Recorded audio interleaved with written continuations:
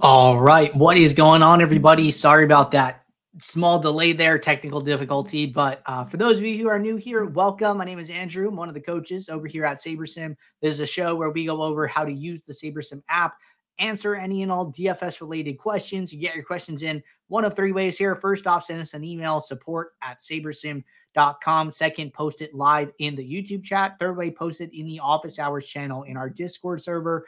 If you're not in our Discord and want to get access to that channel, there is a link in the description of this video. You get access to our similar channels, individual sport channels, and you get access to the rest, of the SaberSim team here. So can't say enough good things about the Discord. But with that said, looking ahead to today, we have a 3-game NHL main slate as well as a 9-game NBA main slate. So it should be a fun day of DFS here. If you guys have questions and something that's been on your mind, chances are it's probably been on somebody else's mind too. So get that question in the queue and we'll get that question answered today. But with that said, going to get SaberSim pulled up here and we're going to jump right in. A few questions here to get started, but always room and time for more questions. So first one, starting with the Discord questions here, came in from Trav. Trav said, question for next office hours. Sometimes I notice on FanDuel, they have large satellites that only fill about 66%, where they give out like 500 or 1,000 tickets to the top third of the scoring lineups. How would you use SaberSim to try to get as many lineups in the top third and not necessarily needing to get first? Okay, good question here. So interesting idea. You know, what you could probably do is sort by by cash rate. So if you guys were to run a contest sim, right? If I come in here and I'm just going to build 500 lineups, I'm going to set up a contest sim. You know, the chances are that there's not going to be some type of preset contest for this. We're mostly pulling in GPPs, we're pulling in live finals, but we're not pulling in all of the different satellites that are in the lobby. So you're probably going to have to go into your contest sim settings. You know, I would set it up as if it's like going to fill, right? So set up your contest size appropriately. You know, the tricky part is going to be getting these percent to first and percent entries paid, right? So, you know, it still might be like, hey, you know, 1/3 of the field, right? So do like 33%. And then you could even do your percent to first, whatever that ends up being. But then once you run this contest sim, right? It's like this is probably like 33%. I don't know. This might be like 1% or something like that. Percent to first, set this up. And then I'm going to run that. You know, when you get to this point, remember that, you know, the cash rate is basically lineups that are coming in the top 1/3 of the contest, the most frequent. So you can probably just sort by that. I think it's fine. You know, I was talking to somebody about a similar scenario where it's like, hey, you know, when I'm playing satellites, I literally only care about getting first place and nothing else. I don't care if there's like a small payout to second or a small payout to third. I just want the ticket. You know, what do I do in that case? And I told the person like, hey, you probably just want to sort by win rate. Like if winning and nothing else matters to you, which you know, you should probably play those contests in that like frame of mind anyways, sort by win rate. But then when you're in this scenario, right, you build your lineups, you set up your contest sim, you run your contest sim. If you're trying to play these FanDuel ones, you're trying to, you know, leverage the fact that these contests aren't filling. There may be, you know, 500 entries, but it only gets, you know, filled up with 350 entries and 150 entries are dead. Well, then, hey, maybe you want to come into your contest sim and then go and sort by cash rate. And you know that these are the lineups coming in the top third of the contest the most frequently, right? So I think it's okay when FanDuel runs these, you know, mega satellites where you don't have to just win first. You could come in a bigger percentage of the standings and still get the same ticket. Well, hey, it might make sense to do this. So good question. You know, I'd say FanDuel satellites more than any overlay. So if you guys are looking to get some access to some bigger, higher dollar tournaments at a discount, you know, I would definitely check out FanDuel because from all the satellites I've seen, theirs tend to fill the least often. All right, good question there. Next question here from SD Lancaster. Question says, question for today's show, what is the most successful stack type for NBA? Or what stack types would be the most recommended? Is there any data on that? So really correlation isn't super important in NBA. And you can see this two ways. One, you can see by the level of the correlation slider. Correlation slider fairly low, right? It's at a 2, it's at a low level.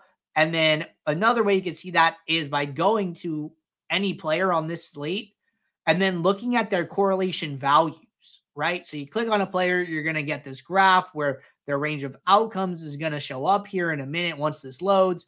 And then what happens after the fact is that in the table below, there are going to be a bunch of correlation values telling you how this player correlates to other players on the slate. So let's see if we can get this to load here. Give me a little trouble. Nice hard refresh should do the trick.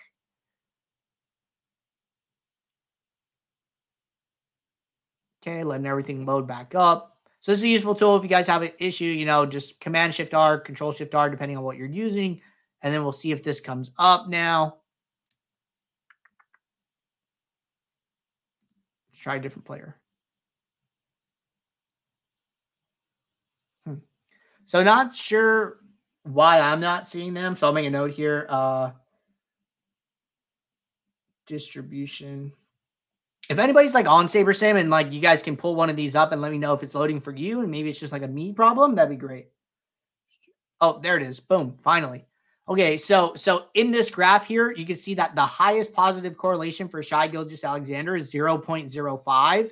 Meanwhile, the lowest negative is negative 0.06. So these are all within a very short band here and no high values. If you go and look at a sport like NFL, if we like go and pull up the Super Bowl here, you're going to see these huge correlations between players like Brock Purdy and like George Kittle or like Brock Purdy and like Brandon Ayuk, right? If I go and pull up Purdy, we're seeing 0.38, 0.34, 0.34, 0.21, way, way, way higher values, right? So in NFL, correlation component is a lot more important on a normal slate, not necessarily a showdown, but in like a classic slate, you're gonna want to do some stacking. But in NBA, I don't really think you need to worry about it.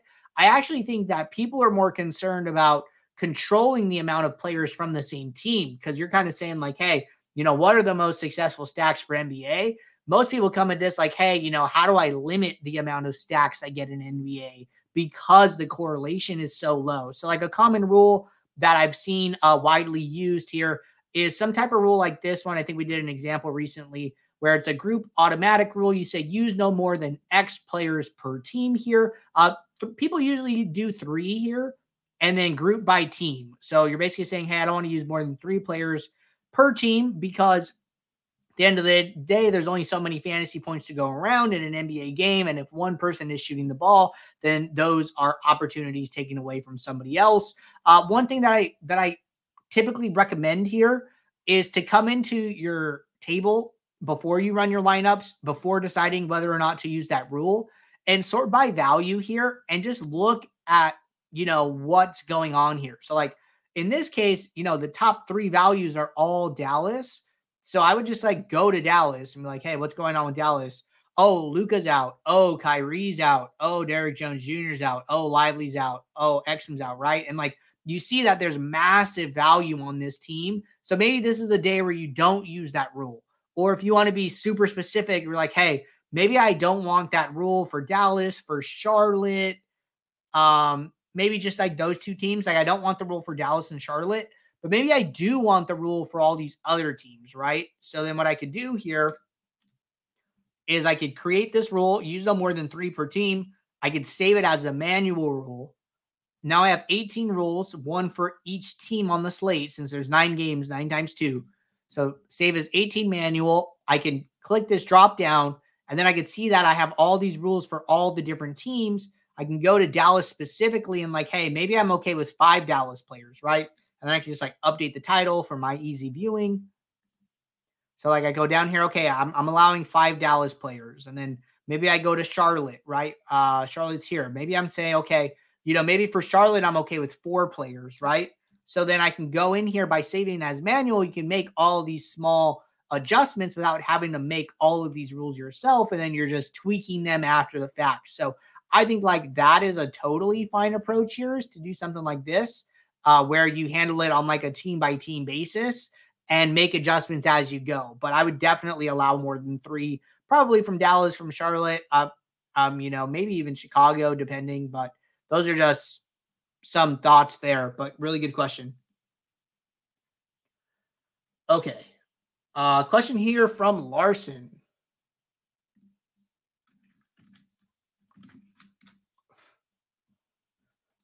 Any keys to using The Sims for golf? Do we want to set any rules outside of the defaults to gain an edge? So first place I would go is over to our YouTube channel. If you go to playlists and you go to how to beat golf DFS in 2024, make sure you guys check out this video. It's fairly recent here, released at the beginning of the month.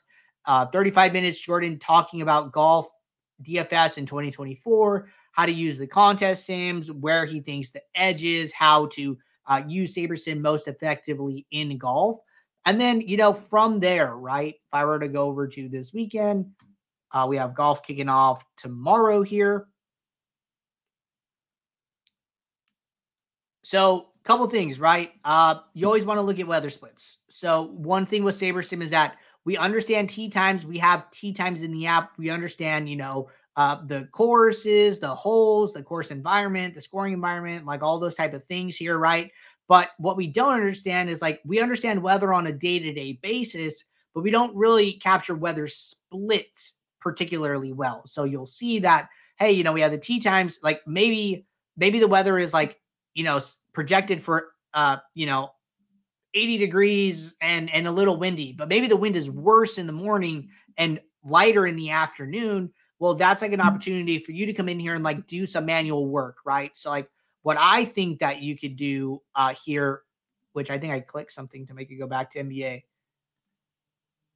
So what I think you could do here is use rules as like a good way to like capture those things. And what you could do here is set some type of rule that looks like this, basically, where it's like, hey, maybe the wind is better, is not as strong in the morning, but it's worse in the afternoon. So what I could do is set a rule, say use at least 4 players because there are 6 players in a lineup. So I want to lean on the good weather split side and say use at least 4 players whose tee time is before a certain time of the day, right? And then it will put those players in a group. And then that is like one way to kind of control the weather edge. But golf is a weekly sport, right? So there's a lot of narratives.